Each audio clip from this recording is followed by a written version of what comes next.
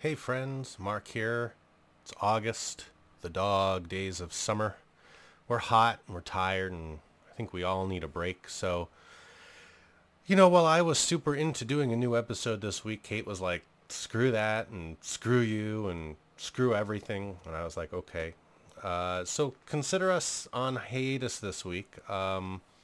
And instead of a new episode, I thought it would be fun to replay a classic HWE episode from the Mark and Dennis days, episode 46, It's My Service Stallion. Please note that the email addresses and Patreon pages we mention are all now defunct, but if you do want to send us hate mail or money, or both, you can reach out to us at hwepodcast@gmail.com. Also note, there are some four-letter words and directions in this episode, so consider yourselves warned. In the meantime, Kate and I are working on a special concept episode with a possible live component to it coming in September. Pay attention to the Twitter account at HWE Podcast for any news or updates about that. With that, please sit back, relax, and enjoy the dulcet tones of me and Dennis and service animals. You know why they say opinions are like buttholes? No. It's because everybody's got one. Oh, I got one. Do you got an opinion? I do. I dispense opinions all the time. Yeah. And we're about to dispense some that are not the opinions of anybody except you and me. That's right. Nor is it advising on the law. Exactly. It's just a bunch of buttholes. Even though a lot of the law does come ex rectum. Correct. Hostile work environment. Exactly. Hey, an appropriate workplace topic. Hostile work environment. Shut up. I'm the Human Resources Director. Little Miss Hostile Work Environment. Hello and welcome to the Hostile Work Environment. This is Dennis. And this is Mark. We're here again in Pittsburgh, Pennsylvania. We are taking advantage of the time we have together to record episodes. We do. And we are. We do. Yeah.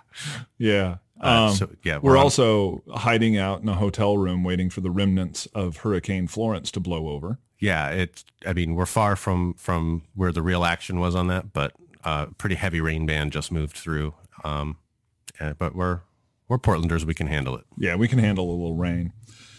Did have to come back and change my clothes after lunch. Yeah. A little awkward. Yeah. Didn't quite dress for the weather. Yeah. Well, if there had been something on the news that said there was a hurricane in the Atlantic, maybe I would have paid better attention. But, of course, as always, the news media just completely failed us. Yeah, fail. Yeah. So I have something to talk about. Let's talk. I have a case involving a guy who may have one of the prettiest names ever in employment law. Oh. This is the story of Leon Laferriere, except he's from Florida. So I'm thinking his name's really Leon Laferriere. Fair enough. Okay. He's a veteran who applied for a driving position with a trucking company called CRST Expedited, Inc. And he did well. He went through background information, checked out. He went through a truck driver training program in Jacksonville, checked out, did well, passed. The company then told him, I'm sorry, Leon, but you cannot move on to the orientation and additional on-the-road training portions of our onboarding process because you have this pesky service dog. The nerve. The nerve. So he went back to the company and said, look, yeah, it's a service dog. I have PTSD from my time in the service. The service dog is prescribed by my physician to help me with my PTSD symptoms. And my ability to drive with my service dog is protected by the Americans with Disabilities Act of 1990. I'm sure he said the words of 1990. Yeah, I'm sure that's exactly how the conversation went. That's what's in his complaint. How do you think they responded, Mark? Well, we're here and we're talking about it, so they probably said go to hell. They said go to hell, and they rescinded the job offer. Wow. They rescinded the job offer. They didn't just say like, hey, Leon, take it or leave it. Right. No, they said No, there's no you job have so for you, offended Leon. us that you cannot and shall not work for us. So Leon did what so many people do when they have been wronged. He reached out to the Equal Employment Opportunity Commission, or the EEOC, and filed a complaint. The EEOC is now suing the truck driving company on Leon's behalf. I would love to be able to say that Leon's story is unique or that it's uncommon or strange in American employment law, but it's not. We see more and more service animal cases. So I thought Leon's case, it's got to be the most run-of-the-mill typical service animal case in employment that I've seen. There is nothing special about it. Yeah. It sounds pretty standard to me. It's very standard. And one, given the nature of the work being performed, that should be really easy to accommodate. We'll get there. Yeah. We'll talk through this. Yeah. So I thought Leon's case would be a good springboard for you and I to talk a little bit about how service animals are analyzed under the ADA and other state laws that follow the ADA, and what good employers should be doing when an employee comes to them with a service animal request. Sounds good. Sounds good. So Mark, if you represented this trucking company, or you were in HR for that trucking company when Leon showed up and said, yeah, I passed all your tests with flying colors, but I want my service dog. How would you have, what would your first step have been? Well, my first step, because as I think you've noted before on the podcast, and I just have to bring that out, I am, and I think this will give me some level of objectivity almost. I am not a dog person. No, Mark I'm not is a not. pet person. I Mark grew up is not a without pet them. person. I'm not comfortable around them, and which puts me in an interesting position as an employment lawyer who might be giving advice on this issue. You know who else doesn't like pets? Satan. Donald Trump. Same thing. answer. Okay, yeah. So yeah, so feel free to all, send me your hate mail. It's stories at hwepodcast.com. hwepodcast.com. So given that, I was going to jokingly say, well, I would have made the same decision. But we know. You're you're bigger than that. I am slightly bigger than that. I did say nice things about Seattle briefly in our last episode, which You did. shows just how big my heart is. Yeah. So yeah, no, I would have taken a little bit of a different approach. So tell us about that approach. Well, the first thing I would have wanted to just check in on is there from a legal perspective, I want to look at, is there an actual disability here? Does the paperwork check out, right? Such that he has a qualifying disability that affects a major life activity. And that is the first mistake I see people make in service animal cases. I just made that mistake? No. Oh. That's the first mistake I see other people making. Thank you. Okay. Because I was like, did I miss something? No. You were correct. What you suggested is the correct thing to do, but many people miss it. Right. They see like, oh my God, a service animal. Oh, hell no. Right. And they forget that like, oh, wait a minute. That there's this thing called the ADA, Right. the Americans with Disabilities Act. And before I just say hell no, I should probably look into see if this person actually qualifies as disabled under the ADA. Because guess what? A lot of people request to have service animals who are not disabled. And that's not to say that every request for a service animal is fraudulent, but I've seen many in my career. So in fact, I seem to recall, I actually wrote an article on this years ago. Yeah. There were a couple of them. One was about companies out there that do fake references for you. Oh, yeah. But then there's other ones I think out we there. talked about that on the podcast. It's possible. But then I've seen another one out there years ago that do basically fake, service animal accommodation letters. Totally. You can go on the internet and you can find anything. So I push back on those potentially, depending on the nature of the inquiry. I mean, if it's super easy, then maybe you don't even need to go through it. If everybody else already has their dog in the workplace and somebody needs a service animal, then just do it. Like if the blind guy shows up with a service dog, maybe you don't need to request a medical examination. Right. I mean, and certainly not that. And it may just be easier just to say, yeah, that's really easy for us to do and not go through all of this analysis or actually thought about it, right? You just can do it, and then there's no issue. But if you have your doubts, and it's okay to have your doubts. And it's not something easy for you to do or something that you particularly want to do for your workplace. Right. Then it is perfectly acceptable to require that person to bring in a doctor's note. Right. And if you don't buy their internet printed to whom it may concern doctor's note, you can send them to the physician of your own choice. Now, on your own dime. On your dime. But it may well be worth that if you think that somebody got, the internet special $5.99 service animal letter. Right. So let's imagine, Mark, somebody comes in, they have a service dog, they produce a legit letter from a physician, or they come back from seeing your physician and they're like, yeah, this person has a qualifying disability. Yes. A service dog would help them with that disability. Yes. Is that the end of the story? Always. Never. No, never. Never. All right. So no, at that point, you'd start to engage in the interactive process, just like any other ADA claim. Exactly. Right. And so that's a give and take process, right? Where you are looking for reasonable ways to accommodate the disability, whether that's Correct. the accommodation that's requested or something else that's less onerous for you as an employer remains to be seen at that point. That is right. And that's one of the beautiful parts of the ADA. Somebody very smart wrote this into the law and said, look, the employee is entitled to an accommodation as long as it's reasonable, but not necessarily the accommodation of their choice. Right. If you as the employer have something that's less difficult for you to do to achieve the same effect in accommodating that disability, that's okay. Yeah.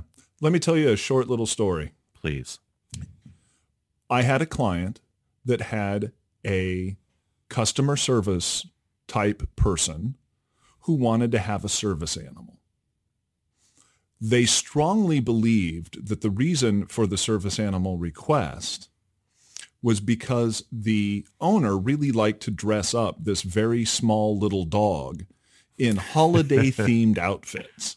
So if it was St. Patrick's Day, the owner would have the dog dressed up like a leprechaun. Of course. For Thanksgiving, the dog would be a pilgrim, so on and so forth. Mm-hmm.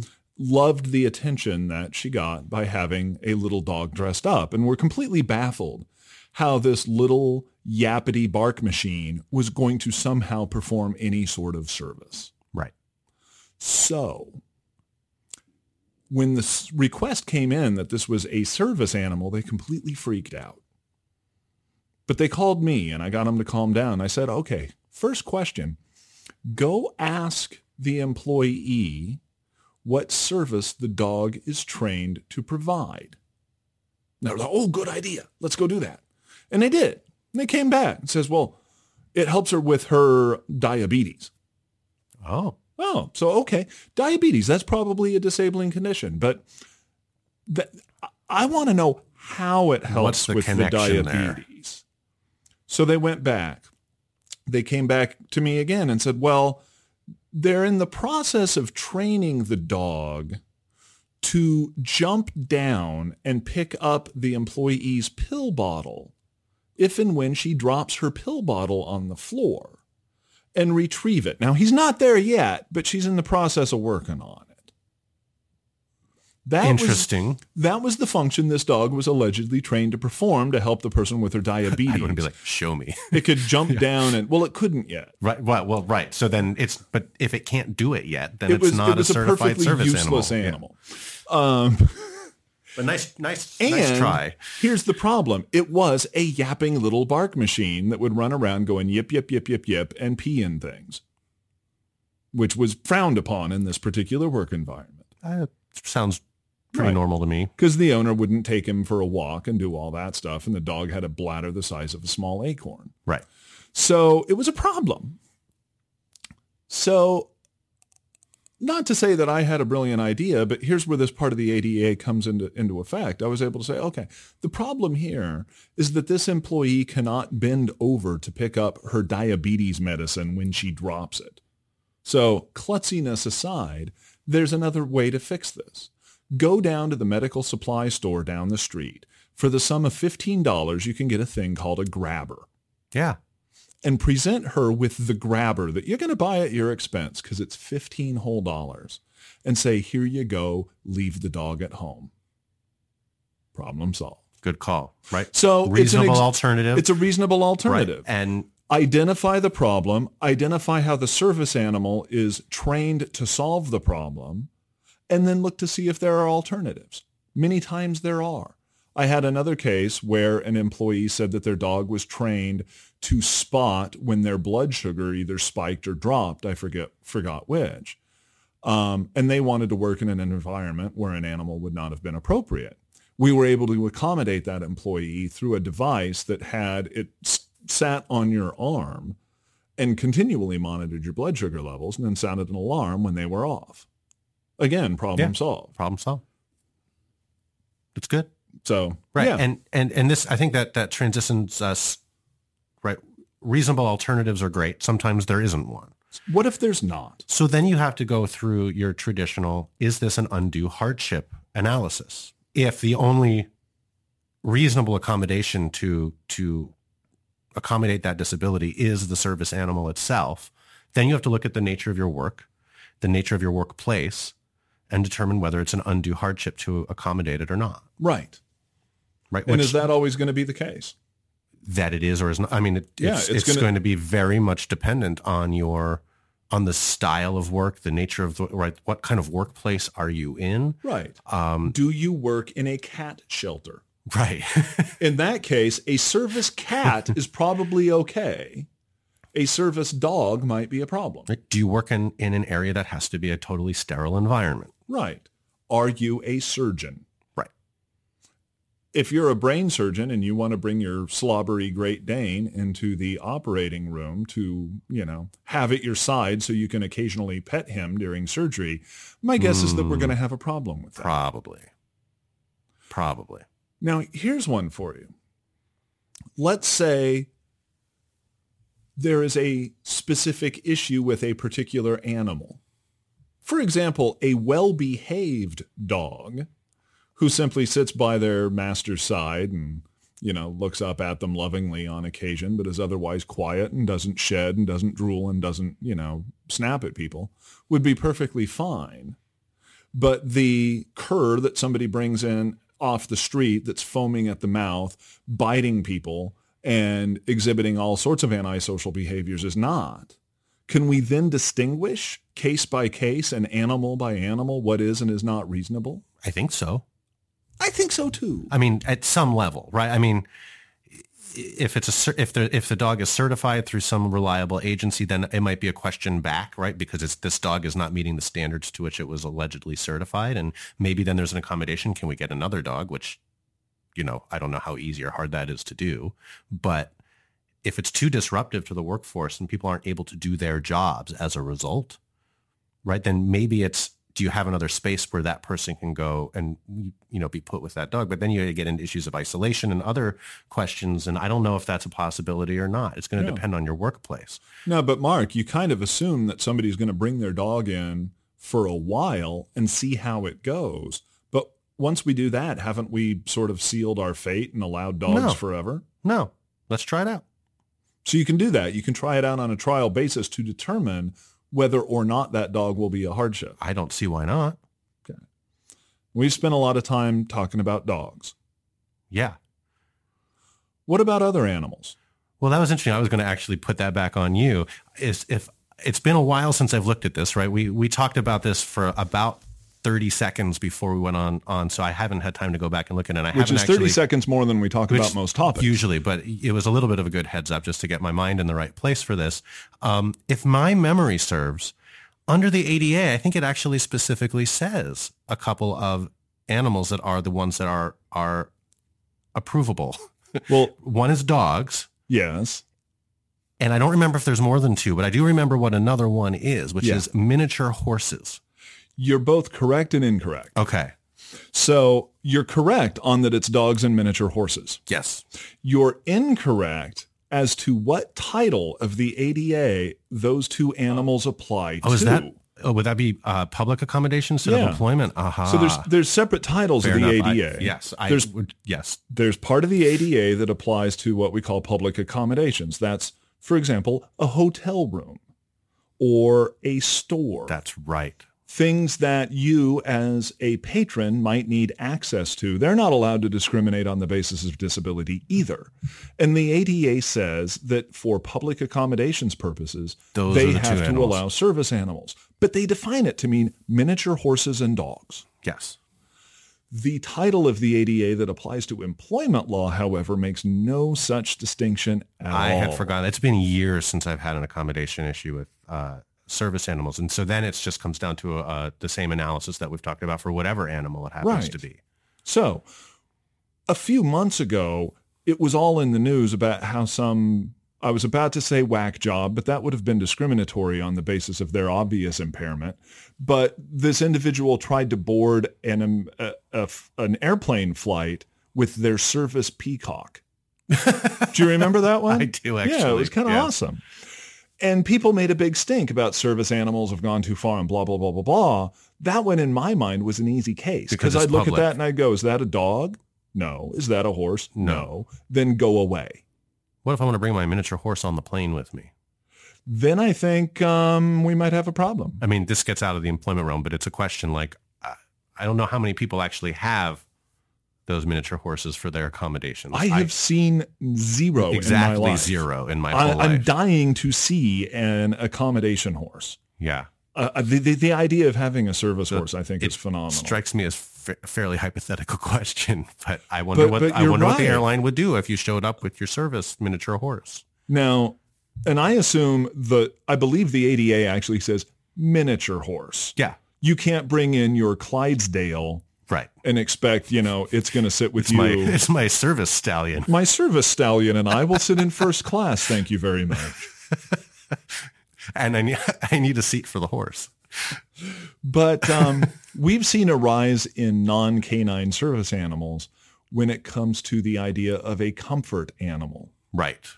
which is a very special type of service animal that is designed to provide comfort for people with primarily mental disabilities and primarily those involving anxiety and depression. Right. You might benefit from having an animal that you can pet and that will help calm you down.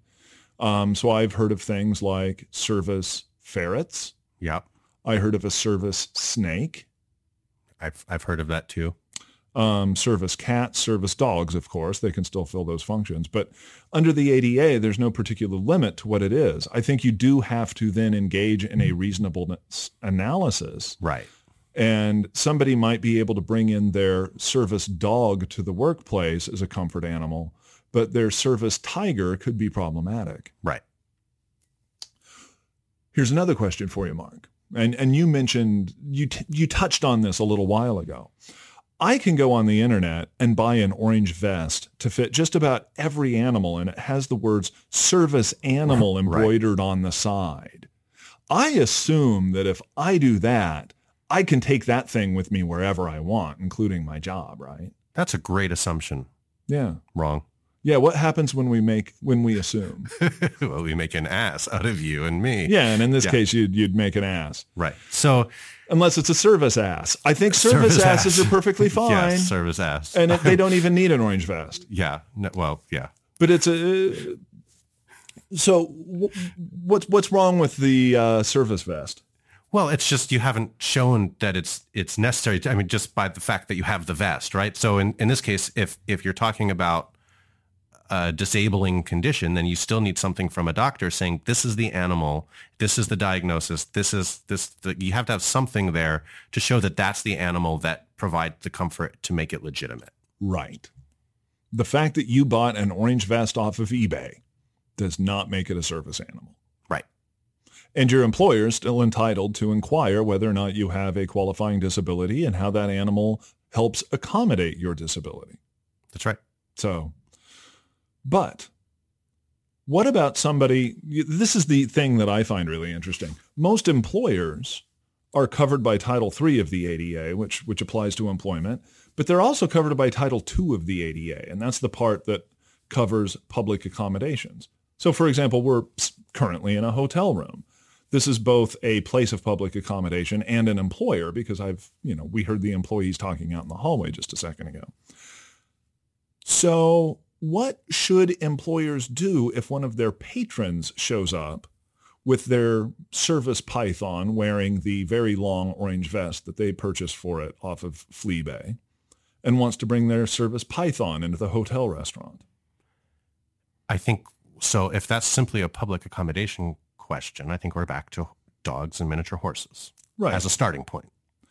And you can say that this is neither a dog nor a horse, and show we're them not the going to door. accommodate that. Good day, sir. Right. Good day to you and your snake. Yes. But assume it is a horse, and they want to enter the bar.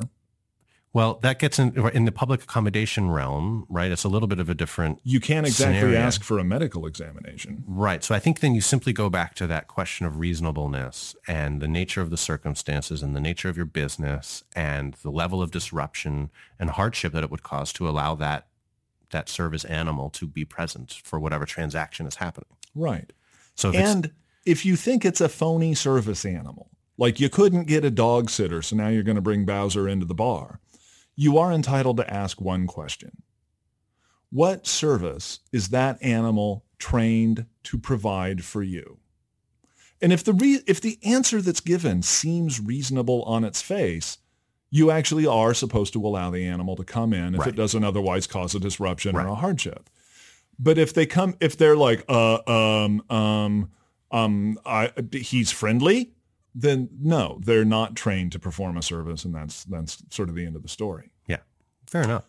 I've got one more scenario to touch on this before we end. Oh, I have one to send back to you too. Okay, you first. I've been talking a lot. All right. So this is something that I've seen come up before, and I think it's one of the more fascinating areas of this discussion, which is somebody has a service dog and they want to bring that dog to work. And it turns out that the person who sits near them, or several people that sit near them, are allergic to dogs. And Which is the question I was going to ask you. Okay. So we're back to the same one. So then you have, right, and let's assume that either they have an allergy or something that is medically diagnosed that could, be a disability in some way, or maybe it doesn't quite reach the level of disability, but would create a significant problem for them to be able to be in that space. Right.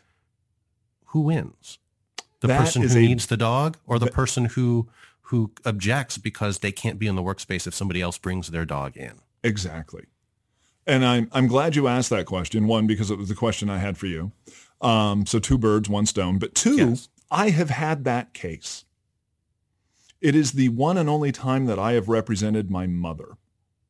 I never knew that. Have I never told you this story? I don't think you've ever told me that story. So my mother used to be the chapter president of the Oregon Coast Quilt Guild, which is a collection that just left me speechless. I just sat there and yeah. That was worthy of a second or two of dead air. This is a group of women primarily in their 70s and 80s who lived on the Central Oregon coast, and they quilt. And they get together once a week and they quilt together. And every now and then they will bring in quilts that they have made at home and show to the other blue hairs.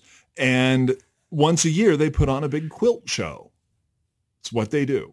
Okay. And they donate a lot of quilts to charity. It's a 501c3 nonprofit organization. It's all that stuff. So many years ago, a new member shows up. And they're always welcoming to new members. And this new member, she came to the first meeting, fit in real well. She comes to the second meeting, and she comes with a cat in a carrier. And the cat howls constantly. And the people ask, why do you have this cat? And she explains, this is my service cat. I need it. Then she proceeds to let the cat out of the carrier. I thought you were going to say she should let the cat out of the bag. No, it was in one of those plastics. I get it. I get the reference. So she lets the cat out of the carrier, and it proceeds to sprint madly throughout the entire location where they meet, climbing up on people's quilts, shedding all over the place, sharpening its claws on quilts, essentially being a train wreck. And everybody gets angry at this woman and tells her to put the damn cat back in the damn carrier. And she begrudgingly does so, and then the cat howls incessantly. So they asked her, please don't return with your cat. You are welcome, but your cat is persona non grata. And the woman says, no, it is my legal right to have my service cat with me wherever I go. Now, there's a twist here. This is under Oregon law, and the public accommodations sphere under Oregon law is a little more vague on what constitutes one of the permissible breeds of service animals. So there's an argument made that a cat could be a public accommodation service animal. And we were viewing this as a public accommodations issue. This woman was threatening litigation if she was not allowed to return with her cat. So they let her come back for a couple more sessions. Oh, my. And the cat was driving everybody nuts. It would sit in this carrier and howl. And they wanted this woman gone. So my mom called me up and was like, Dennis, what should I do? And I talked her through the steps, and we came up with a bit of a plan. And she called me back a week later, and she goes, yeah, it's still not working out. And I'm like, well, what's going on now? Well, now we've got the cat lady. We also now have the cat allergy lady. Mm-hmm. Because there was another Quilt Guild member that said, look, I have very severe cat allergies. And if that cat is allowed to come near the Quilt Guild again, I'm going to sue. Because as an accommodation to my disabilities, I am insisting on a cat-free environment. So we took a look at it. We were like, law says you may have to accommodate the cat.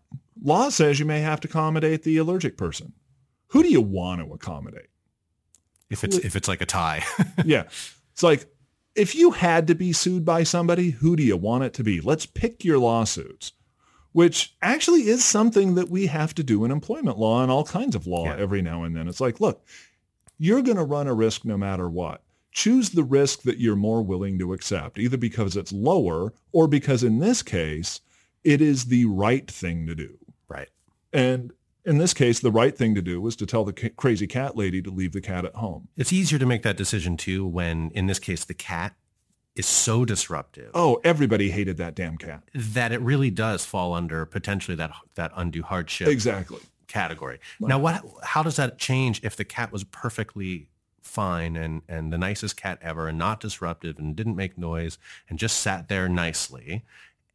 And then you shedding dander all over the place. You still have Sally on the other side saying, I will break out in hives if the cat's around any longer. I think it makes it a more difficult situation. And I think then you have to look at, are there alternatives for either of these people? Is there a way to separate them?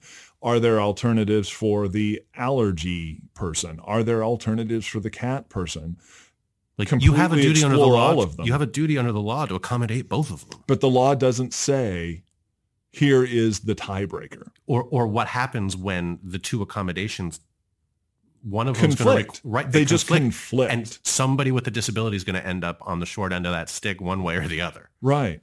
I think you have a pretty good defense to be able to say, I'm sorry that we couldn't accommodate your disability because we had to legally accommodate this other one. Therefore, it would not be reasonable to accommodate yours. But I have absolutely no magic bullet to tell you which one comes first. Sometimes you just don't have a good option. Yeah. And those are rare cases, but sometimes really annoying accommodation. Sometimes you're just going to have to take a risk on one side of that or the other. Yeah. And in that case, I unfortunately don't have anything better to say than it sucks to be you. Sucks to be you. That's all I got. Should we take a break? Yeah. Let's take a break. Come back.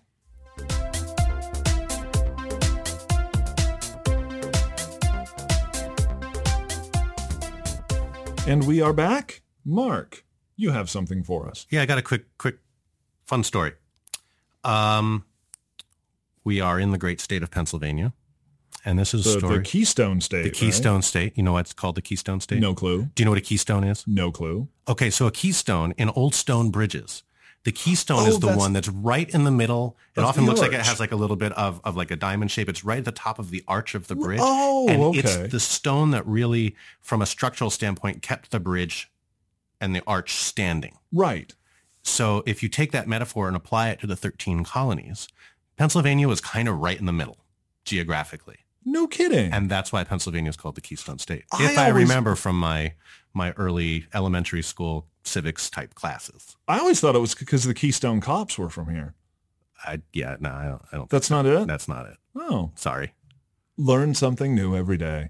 So this is a story out of one of my favorite town names in Pennsylvania, Moosic, PA. Moosic.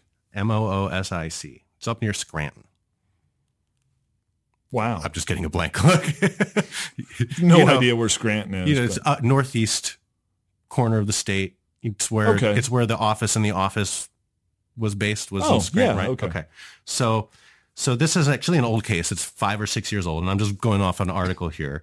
But this is a story about Pauline. She, at the time, was a 45-year-old worker at J&J Snack Foods in Moosic. She was a line inspector at the company, and she was contemplating gender reassignment surgery. Oh. So to test things out, she decided to wear a prosthetic penis to work. What is it with you with stories involving penises? Well, first, two in a row. The one from our last episode was from a listener submission, and this is one I've been hanging on to for a while. There is such a thing as editorial selection here, Mark. Well, it's a good story. All right. So she wears some prosthetic junk to work. Yes. And apparently she told one of her fellow line workers about this. It wasn't showing, it wasn't visible, it wasn't disruptive in any other way. She just happened to mention. She mentioned, "Oh yeah, I'm wearing a fake gear." Fake gear. Yeah. Okay. So sometimes gossip is a little hard to keep under control, and that being the nature of gossip. Hey, did you hear about Pauline? Right. And one of her confidants mentioned this to management. And soon after hearing that news, J&J just fired her, according to this article. What? So an interesting comment here is that she could not sue in her claim based on the fact that she's transgender or transsexual, as that was not protected. Oh. So she's suing for gender discrimination based on being female because there were other male employees contemplating gender reassignment who were not fired for revealing the same information. Really? Yes. That's an interesting one. It's an interesting little dynamic to it. And unfortunately, I don't have more about this. That's as far as my information goes. But I thought that was an interesting way to try to bring about the claim, given that, having, a non-fluid gender in this case was not something she could sue on. Because Pennsylvania is just simply does not recognize that. Correct. Now, my understanding. Now, this is from 2012. I don't know what it may have changed. What's happened in the meantime, but certainly there's been jurisprudence in Title VII that is going in that a different direction from which that. May or may not withstand a Supreme Court challenge. Right. But I'm curious, did the employer give a reason for why they terminated Pauline? I'm looking through the article here. It does not appear that they they didn't have a policy against, artificial genitalia or anything like that. Not that the article's talking about. It's so a pretty small article. I just thought it was an interesting legal claim for a 5-minute discussion, and had an interesting kind of backstory to it and how she got there. I suspect that it would play out like a lot of other gender discrimination cases in the end, given the posture in which she brought it. But I don't know. So that it would be discriminatory because you're treating male to female transgender individuals differently than you treat a female to male. It's interesting in that I have a hard time seeing how the employer is likely to view those two classes as inherently different. Right. And so that leaves me with the question of why. And I wonder what they said the reason was. And who knows, maybe there's other parts to this where maybe Pauline was a terrible line worker. And maybe she'd been written up several times and was fired for something else. And there's a legitimate reason. We don't know. Right. I mean, how many times have you and I both been in a situation where a client of ours gets sued and on its face, the complaint looks horrible you actually know some stuff that the reporter or the complaint isn't talking about. You left out the part where the plaintiff came in and defecated on their manager's desk. Right. Like who knows what else is going on here. So I don't have that. But purely from a legal theory standpoint, I thought it was an interesting story and it happens to be in this state. And yeah. And it's cool. It's got penises in it. Very good. Even though they're fake. Fake penises. Fake penises. Yeah. Thank you, Mark. You're welcome. We'll be right back with a listener story.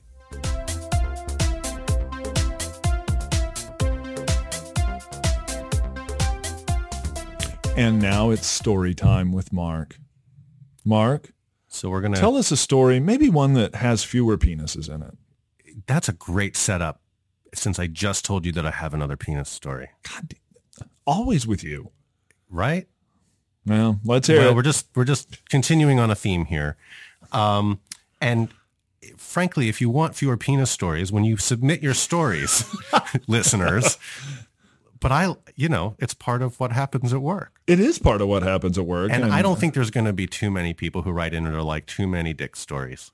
If you think that we have too many dick stories, send your criticisms to stories@hostileworkenvironment.com. And when you do, please include a non-penis related tale of workplace Right. woe Give us that we something, can read on the air. Give us something to do instead. Yeah.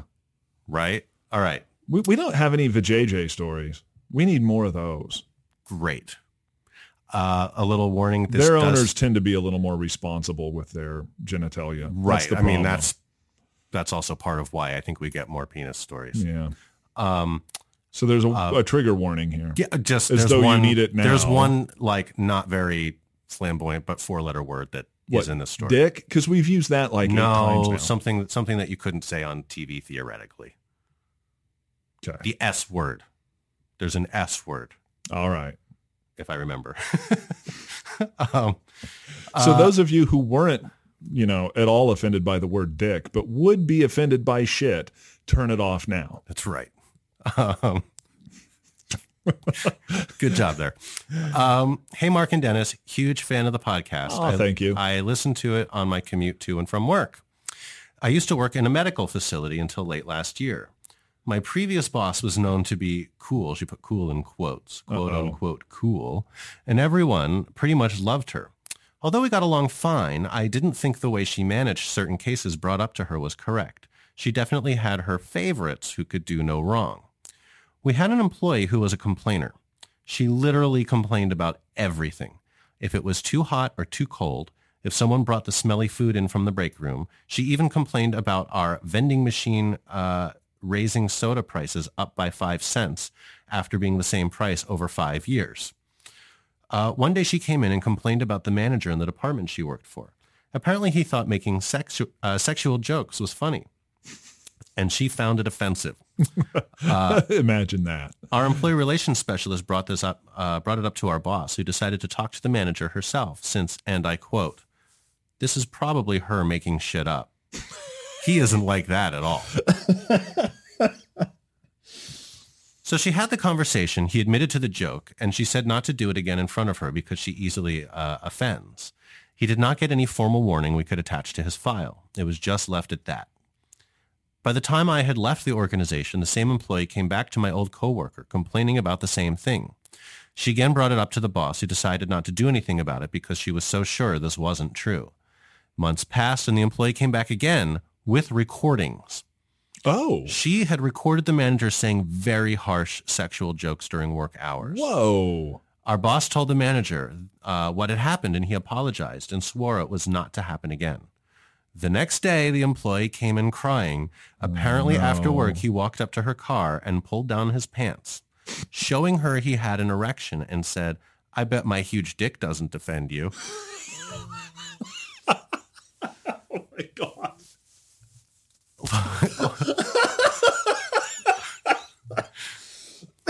There it is. 2 episodes in a row. We're ending with an erect penis. Oh God. And that, folks, is why we have the jobs we do. Yeah. She got into her car and left quickly. My old boss still didn't do anything, and the employee stopped complaining. However, the employee decided to sue the organization and our boss in her personal capacity, and apparently has 2 witnesses who saw what had happened that day in the parking lot. I will keep you posted. Oh, please do. It's just speechless again. Speechless again. I don't even know how to tackle this. It's just, or whether one needs to tackle this at all. Tackle the wedding tackle. You were just setting that up for me, and I'm not knocking it down. Yeah, sorry. It wasn't a setup. It was an honest pun. Anyway, poor choice of words. Yes. What is with people's minds? You're not like near your mic. I'm totally near my mic. You were like way over by your bed. Sorry. People won't be able to hear you. Yeah, it is uncomfortable. We're on the floor in the hotel room. We're on the floor in the hotel room because we're in a hotel that doesn't have, desks and chairs. So amazing. Anyway. I mean, that's a crazy story. I never cease to be astounded by people's mental processes. Right. I mean, I love getting these stories where I read the first part. I'm like, this kind of sounds like it's going to be a lame story. It's kind of and then I get to the end. I'm like, oh my God, not a lame story. And then big dick, just right out in the open. On that note, thanks again for listening. And please check us out on Twitter at HWE Podcast. Send us your stories at stories@hwepodcast.com. Check us out on Patreon. We've got Patreon-only content up there. It's where the really dirty stuff is at. Trust me. Yeah, not so much. Not even but it's close. fun. But it's fun, and it's yours for a measly $1. Yeah, www.patreon.com/HWE. Help us out. Please. Join a very elite club of hostiles. Yes.